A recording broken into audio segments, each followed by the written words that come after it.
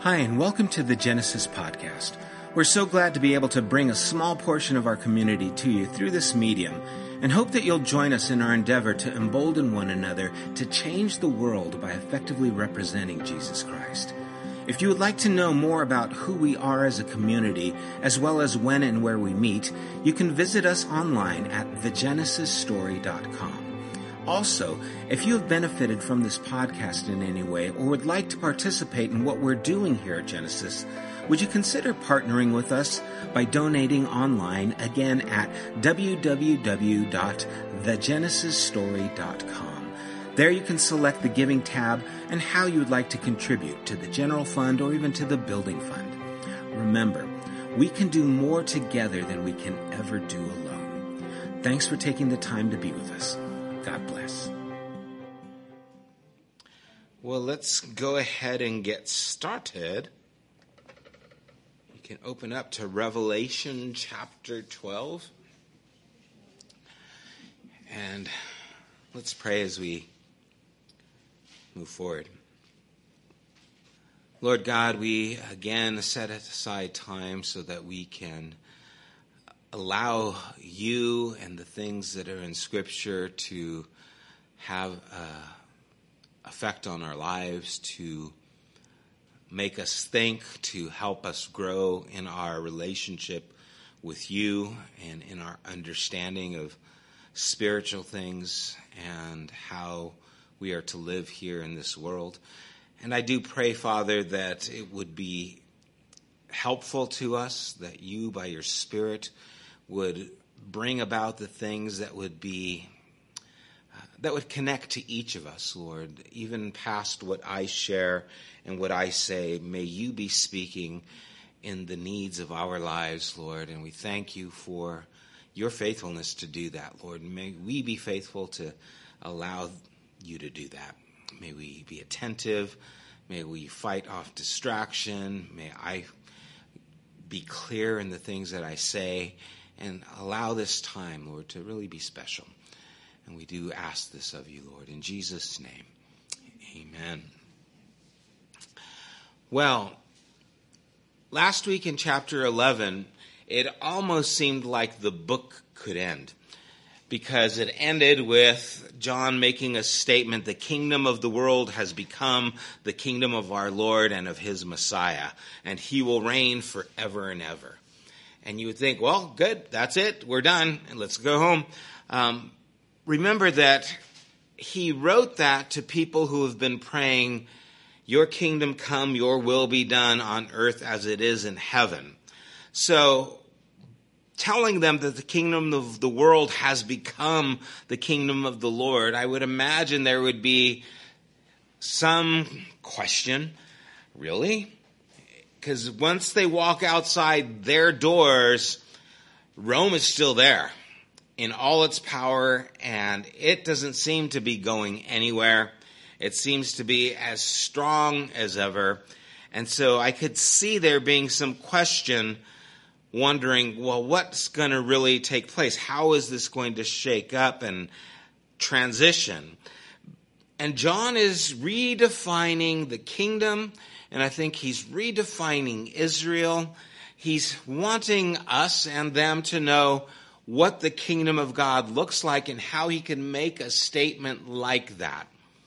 The kingdom, just the word by itself, is a very political word, right? The idea of a kingdom is very much so one that has to do with the political reign of that time. You would have a king, you would have a ruler. That's all part of a kingdom. And so Jesus, when he talked about a kingdom, it was very different than what they thought of when they thought of kingdoms. It wasn't ruling over. Remember, he would say something, those who rule over you, you're not going to be like them, but the least will be the greatest. That's how it's going to be a part of this kingdom. Remember James and John when they wanted to call down fire from heaven and consume those who were in disagreement with them, and Jesus rebuked them. said, that's not how we're going to be doing things. Or when he told Peter, put away your sword. Don't you know that he who lives by the sword will die by the sword? Or even when he was before Pilate and he said, my kingdom is not of this world. He basically told Pilate, you don't have anything to fear from me. I'm not trying to usurp you. My kingdom is different. He even arranged his own coronation, if you will, with the crown of thorns, right? The crucifixion. He set in motion what the kingdom of God looks like. And even though we like the sound of, our God reigns and our God is greater, our God is stronger, all the things that we sing, I wonder if we actually think about what that means. Because my mind many times goes back to what greater and stronger is. Right? Greater is, the ones who are on top. Jesus is greater as the servant of all. My stronger is the one who makes everyone else do what they want to do. Jesus is stronger, again, as a servant of all. And so we need to kind of rethink how we look at the area of kingdoms and how we look at that idea in the light of what Jesus has set in motion. So let's start at verse 1. A great sign appeared in heaven. A woman clothed with the sun, with the moon under her feet, and a crown of 12 stars on her head. She was pregnant and cried out in pain as she was about to give birth. Then another sign appeared in heaven, an enormous red dragon with 7 heads and 10 horns and 7 crowns on its head. Its tail swept 1/3 of the stars out of the sky and flung them to the earth. The dragon stood in front of the woman who was about to give birth so that it might devour her child the moment he was born. She gave birth to a son, a male child, who will rule all the nations with an iron scepter. And her child was snatched up to God and to his throne. The woman fled into the wilderness to a place prepared by her by God, where she might be taken care of for 1,260 days. Let's stop there. That'll be enough right now. This past Sunday, a friend of mine came to church who I hadn't seen in probably 38 years. And he had painted for Ted and done some work at Ted's house. And Ted was talking to him, and Ted was telling him about church and things like that. And he said, I used to go to church, and he's mentioning the places he used to go. And Ted goes, I know those guys. Oh, yeah, I know that guy. And he goes, yeah, I used to, go to church with a guy, Sam Scotty. And Ted was like, what? And he's like, that's our pastor. And he said, what? No kidding. And so it turns out, he says, oh, yeah, I know him. And he ended up coming to church, and I painted with this guy years ago. I used to go out, me and my then girlfriend would go out with him and his wife back in the day. Wife looked at me, what? And we would go to church together. We'd go to different concerts and things together. And so we were very close a long time ago. And so he came, and I knew he was coming, and so I knew to look for him. But when I saw him, there is no way I would have recognized him after 38 years, and no way he would have recognized me, right? It's just 38 years does something to you, and it changes who you are. I mean, afterwards you see, and I go, okay, now I see it. But without the understanding that background, he would have come to church. I never would have known who he was because he just looked different. And I think it's one of those things with John and his writings here, unless he gives us some clues to who these people and these signs are, we're really kind of left groping.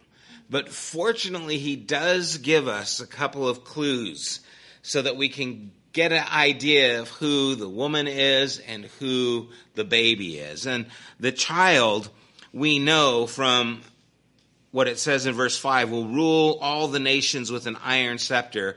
That's a quote from Psalm 2. We know that that's referring to the Messiah. We know that's referring to Jesus, which gives us then some understanding of who the woman is.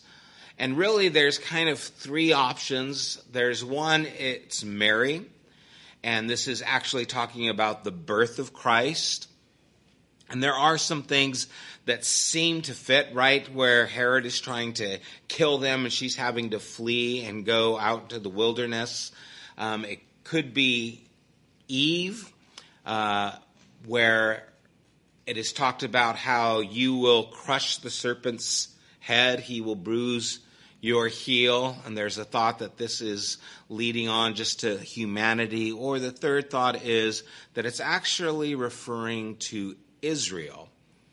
And that's the one I lean to, because of some of the things that are mentioned later on that really connect us to Israel that we'll talk about, as it talks about she's being carried away on the wings of an eagle. That's very descriptive of Exodus when Israel was fleeing Egypt. There's the 12 stars around her head, which would signify probably the 12 tribes. And so remember that Israel now is no longer considered just an ethnic group. To those who are following Christ, Israel was a promise.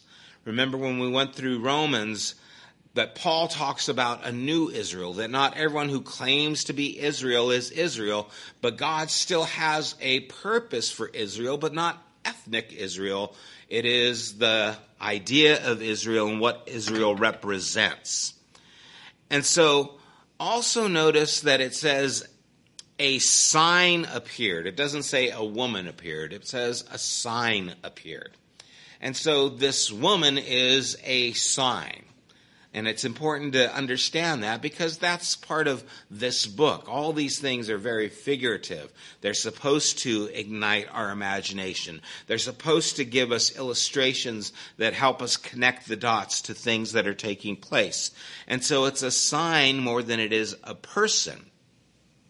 And so I believe that the woman is referring to Israel and what Israel is supposed to be, that Christ came from Israel, the promise, and Israel represents that promise of God. It's been called both the daughter and the bride of Yahweh in Scripture. And so definitely could see that there is that kind of gender relation attached to Israel in some places.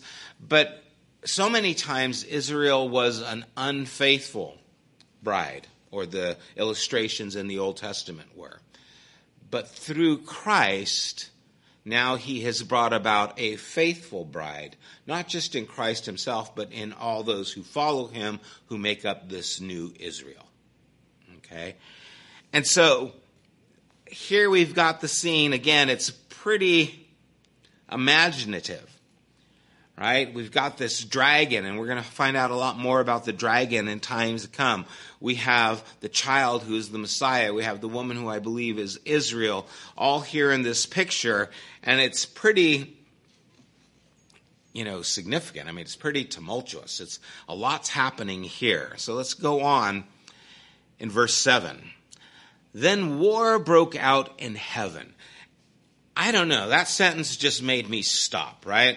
War broke out in heaven. That's just an uneasy sentence right there. Whatever he's saying, it makes me a little uneasy, right? Michael and his angels fought against the dragon, and the dragon and his angels fought back. But he was not strong enough, and they lost their place in heaven.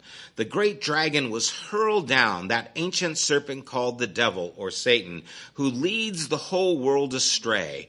He was hurled to the earth, and his angels with him. Now we see some sort of victories taking place in this war in heaven. Michael, the angel, is referred to in Daniel chapter 10. It's very similar in this battle, this kind of heavenly battle that's taking place, this war in heaven. But we start to see that there's more going on than just what is spelled out here. There's more than just Michael and his angels and the dragon and his angels fighting it out in heaven. whatever all that means. If we go on in verse 10, it says, "Then I heard a loud voice in heaven say," now this is after this supposed victory, right? They were too strong. They were cast down out of the heavens. And then we hear the voice say, "Now have come the salvation and power and the kingdom of our God and the authority of his Messiah." So after this battle in heaven, we see now the kingdom of God and the authority of his Messiah has come, for the accuser of our brothers and sisters, who accuses them before our God day and night, has been hurled down. They triumphed over him by the blood of the Lamb and the word of their testimony. They did not love their lives so much as to shrink from death. Therefore, rejoice, you heavens, and you who dwell in them. But woe to the earth and the sea, because the devil has gone down to you. He is filled with fury, because he knows that his time is short. Another thing that we got to get to. The battle begins in heaven with Michael and these angels, but victory in verse 11 is ascribed to those who triumphed by the blood of the Lamb, the word of their testimony, and did not love their lives so much as to shrink from death. Those who have been martyred. Who's winning this battle? And is this battle maybe more than what we're just reading in those first few verses?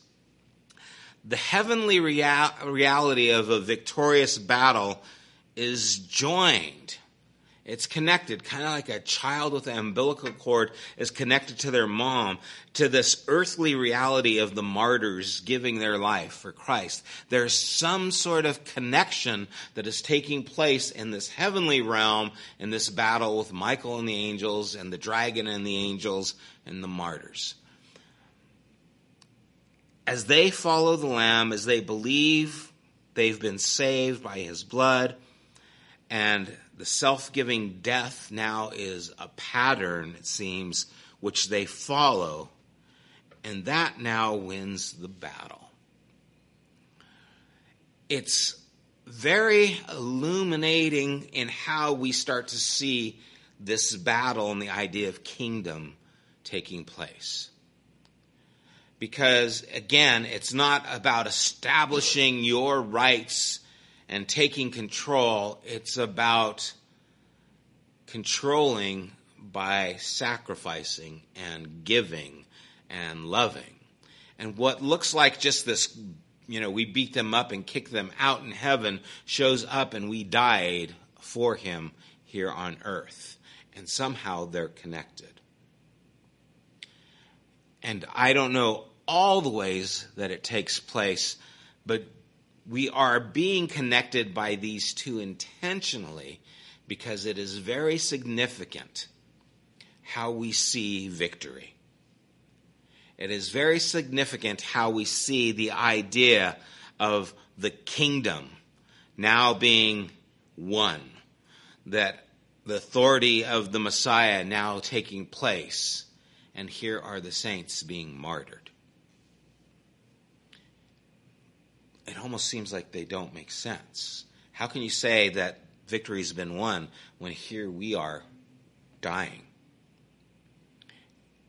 Unless here we are giving our lives. I mean, the way it reads is so powerful. It just touched me when I said they did not love their lives so much as to shrink from death.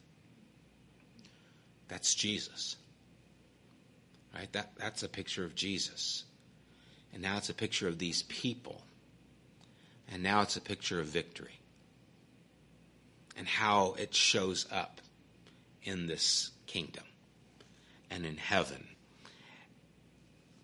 The early followers of Christ were very familiar with the struggles and what they were up against and how they were supposed to live. As an example that Christ left. The idea of the accuser, as it mentions there, accuses them before our God day and night. He's been hurled down. They were accused of a lot of things. They were accused of being atheists, not believing in any gods because they didn't go to temple. They didn't have sacrifices. They didn't have idols. And so many people thought they don't believe in God, these followers of Christ. They were thought of being as cannibals because they talked about eating his body and drinking his blood. And so people said, oh, they're cannibals. They eat human flesh and they drink blood. I mean, there was just a lot going on in these ideas and the things that were established here. They were thought of to be insurgents as well, because they would actually not bow to Caesar and would acknowledge Christ as their king, right? So they were accused of a lot of things. And so they have an idea of these accusers because these accusations would actually lead to their persecution. You don't worship Caesar. You need to bow. Otherwise, you're thrown into, the arena with the lions, or else you're going to be killed for not recognizing that. You do not do these things, so you're not allowed to buy in this city because this city worships the goddess Diana, and all these trades are, basically dedicated to her. And so we accuse you, and it affects you, and it causes persecution in their life. And so they were aware of this idea of the accuser, and now it's being said that he's being hurled down. They have triumphed, but the triumph is in heaven. But woe to the earth and the sea, because the devil has gone down to you. He is filled with fury, because he knows that his time is short. That's another thing that just caught me. His time is short. It doesn't seem short, right? It doesn't seem like it's been short. And really, something is being portrayed here, even though the battle is going on, that is supposed to be helpful to those who are in the middle of the struggle. The heavenly realities of victory, the earthly reality of the martyr's death, following the Lamb, giving their lives, and their battle is being won, but they're still in the battle. And so they recognize these things as the battle goes on. In verse 13, when the dragon saw that he had been hurled to the earth, he pursued the woman who had given birth to the male child. The woman was given the 2 wings of a great eagle so that she might fly to the place prepared for her in the wilderness, where she would be taken care of for a time, times, and half of time. And I don't know what those times, and a half a time mean. Just letting you know, because I looked and I don't know. And then, out of the serpent's reach, verse 15, then from his mouth the serpent spewed water like a river to overtake the woman and sweep her away with a torrent. But the earth helped the woman by opening its mouth and swallowing the river that the dragon had spewed out of his mouth. Then the dragon was enraged at the woman and went off to wage war against the rest of her offspring, those who keep God's commands and who hold fast their testimony about Jesus. They are to know, they are to celebrate the victory, and it's a great victory which has already been won. The accuser has no place anymore in heaven because of what Christ has done. Jesus is the victor, right? Jesus claimed in Luke 10 that he saw Satan fall like lightning from heaven when he sent the disciples out and they continued the work that he was doing. Very symbolic of what we see here as well. He has nullified the charges. Christ has nullified the charges of the accuser that he would normally bring, but he's still doing his best in this time that he has remaining, even though it's called the time is short, to attack the woman who has now fled into the wilderness. And this is a quote from Exodus chapter 19, verse 4. It says, "You yourselves have seen what I did to Egypt, how I carried you on eagle's wings and brought you to myself." There is this idea of leading them into the wilderness out of Egypt. And it's very symbolic here. And again, this is why I think it's referring to what Israel was supposed to represent here. And so, in other words, what John is saying to the readers at that time, those who are hearing and praying, "Your kingdom come, your will be done on earth as it is in heaven." Those who are hearing there's been victory won in heaven, the accuser has been dealt with. Those who are going to have to go back outside and deal with Rome there. He is saying to them that they are part of this drama that's taking place. Because there's been victory won, and the woman is now escaped what Israel was and represented. But now the dragon is going after her offspring, and that's you. So you're playing a part in this drama. Don't be surprised that the dragon's out to get you. With all the ferocity that he has, because there's already been a defeat. He's angry because of all that he's already lost. And so out of his anger, he spews out this flood, right?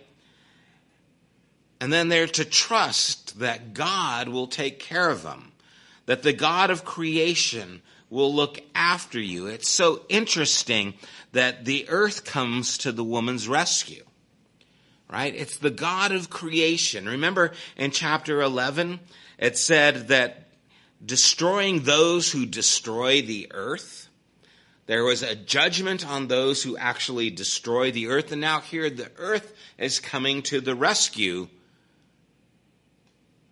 It's interesting that the God of creation is actually showing up in his creation, which again challenges the belief that God doesn't care, it's all going to burn, and it doesn't matter what happens, that this creation is done with, and God has to just bring another one.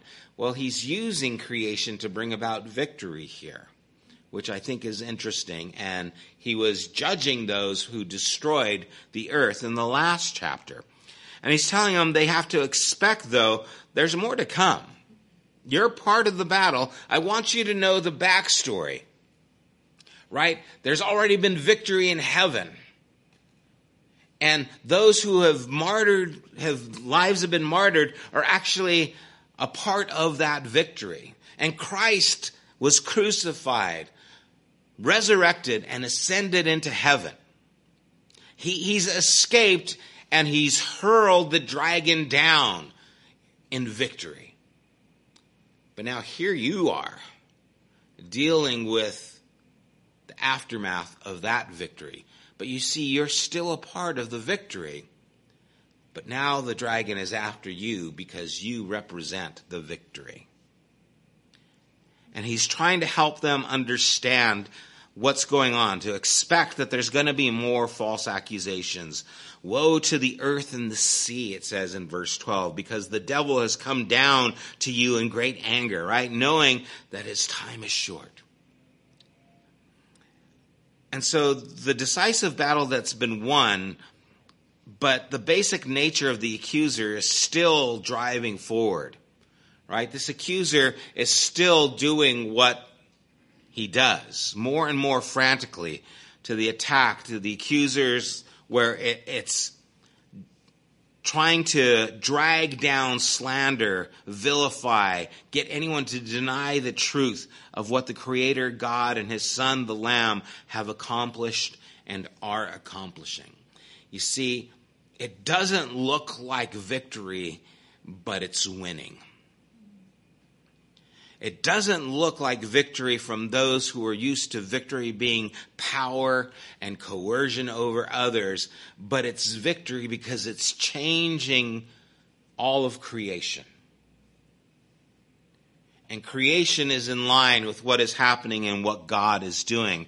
And this is the ongoing battle which they and which all followers of Christ are engaged, right? We all have to deal with the problems, the evils, the things that are here. We don't deal with the persecution that they dealt with, but we still deal with things. We still have to deny self, right? We still have to follow the example of Christ, who didn't love so much their life that they would shrink away from death.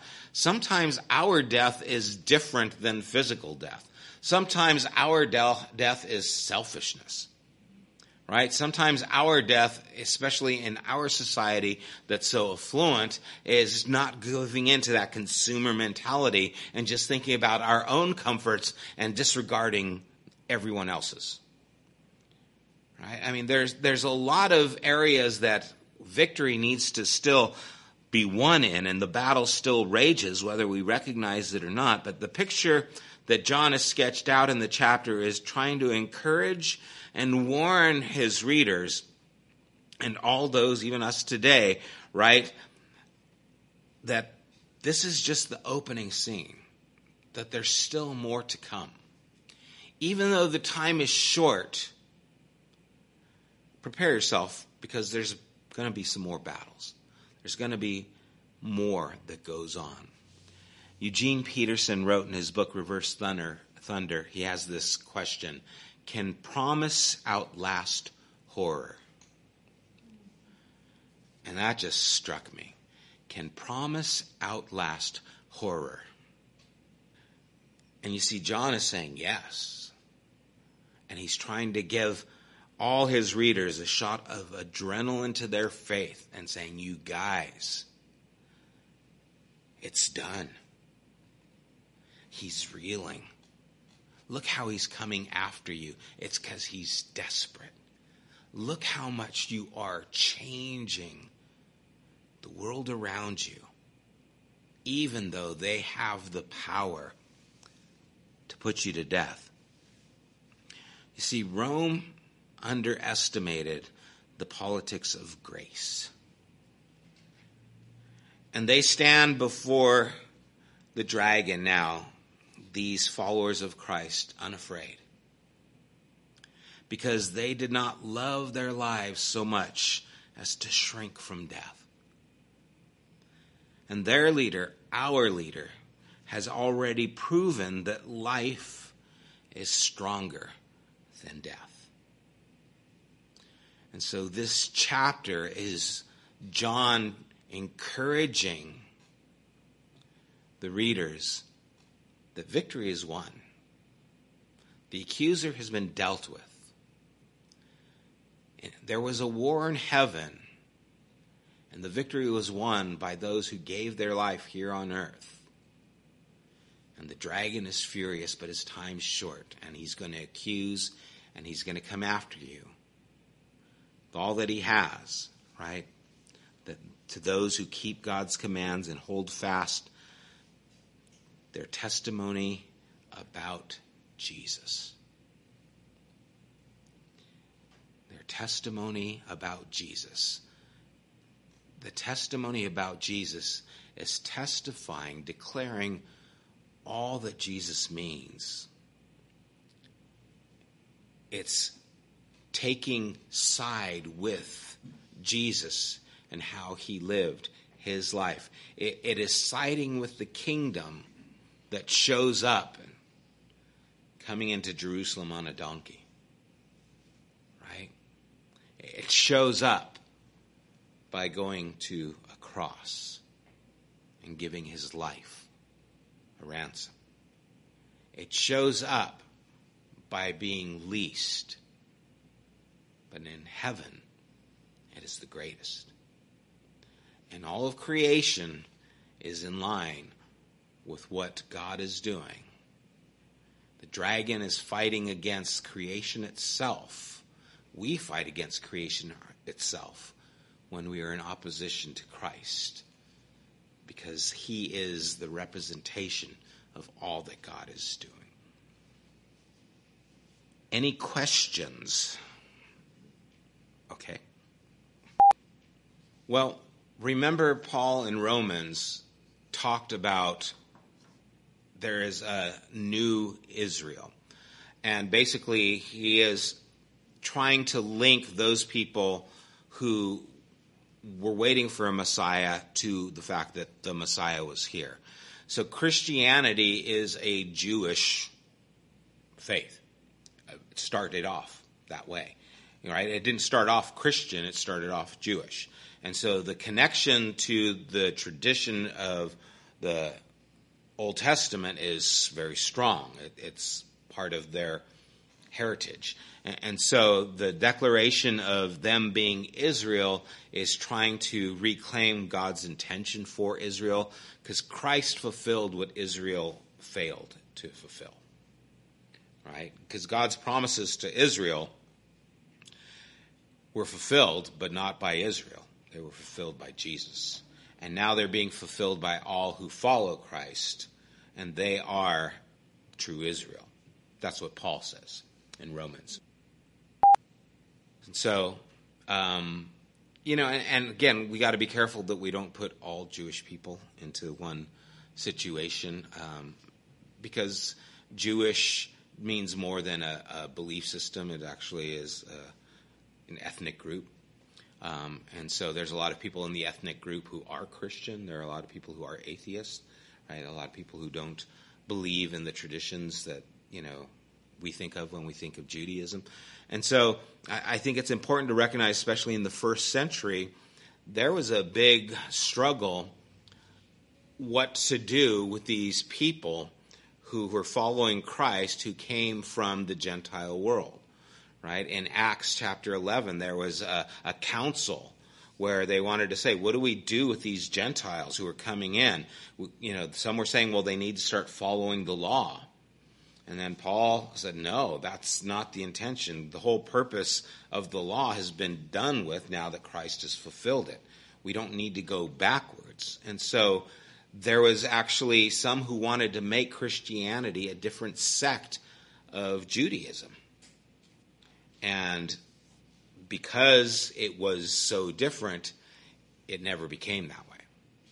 Because they didn't follow the traditions. They didn't, eat the foods. They didn't keep the Sabbath and all the laws that followed the Sabbath. They didn't follow all those things that were so important to them, yet they still claimed to be a part of the promise. And so I think him saying, or us thinking that it's Israel, the woman is Israel, is in line with what was happening in the early church and what they thought. Today, I could see why we would think differently, but remember, we have to interpret it as it was written, what the intention was of the writer at that time, so that we have a clear understanding. Does that make sense? I mean, there's definitely there was definitely a missing of the point, that took place. That's why Jesus said, you search the scriptures, you think in them you have eternal life, but they are that which speak of me. In other words, you get a clear understanding of what the scriptures meant by looking at me more than you do your interpretation and reading, which is what we should do even with the New Testament, by the way. Right? I think we should look at Jesus and decide how we interpret the New Testament. Any other thoughts? Well, the dragon is going to continue out throughout this book. We're going to see the red dragon coming out. I think as it comes out a little bit more, we're going to start to see that the red dragon really is representative of empires or the 7 hills where Rome was. There's a lot of ideas, but I think it represents more than that. I think it was meant to point to Rome, but it's also to point to governments that rule in this way. Rule by power, rule by, manipulation, rule by coercion, that have within their self almost a worship of that government.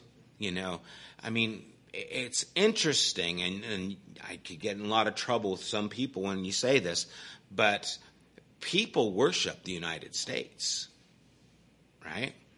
And, I think I said this once, when you have a flag pole and you're supposed to put whatever nation is, the one you are a part of on top.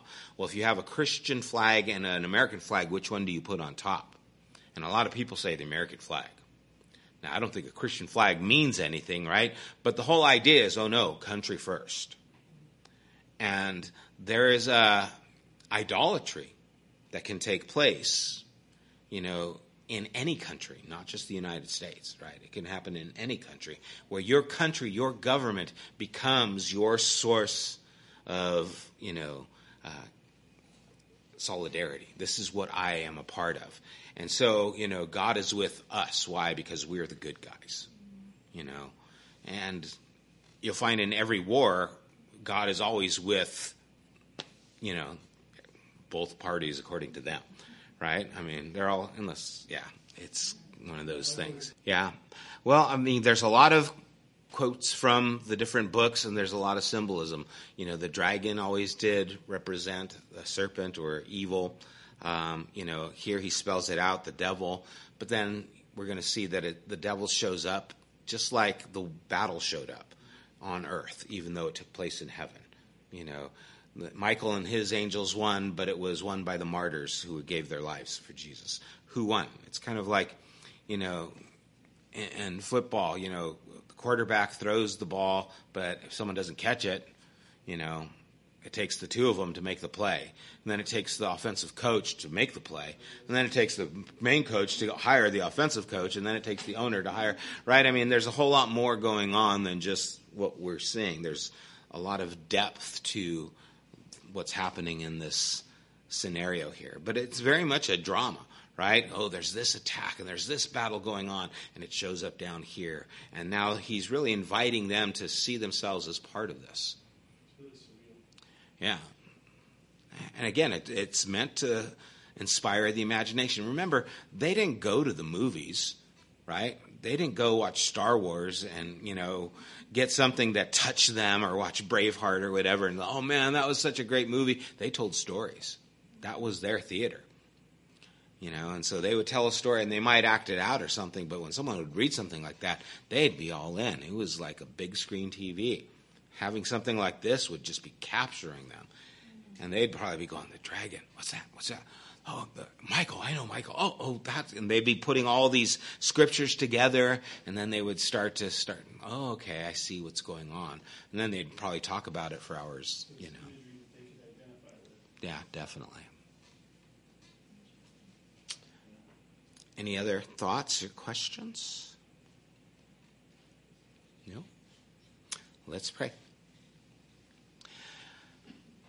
Father, I do thank you again for these words. I know, Lord, that they have really shaken me in a lot of ways, Lord, have made me think of what it is to live a life that doesn't shrink from death, what it is to live a life that represents you and to follow after you completely.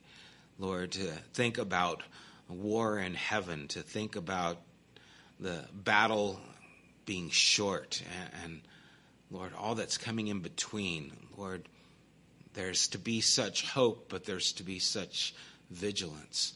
We are to be a part of what is happening and see ourselves as moving the victory forward, not just waiting for it to take place.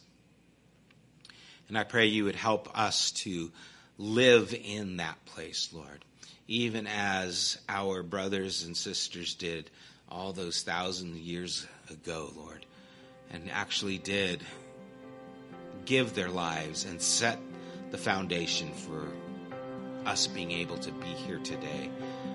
Lord, we live in such a great legacy. May we allow that legacy to continue through us. We pray these things in Jesus' name. Amen. You have been listening to the Genesis podcast. We invite you to join us at one of our weekly gatherings. You can find more information at www.thegenesisstory.com, as well as opportunities to help financially support this podcast. Thank you for listening.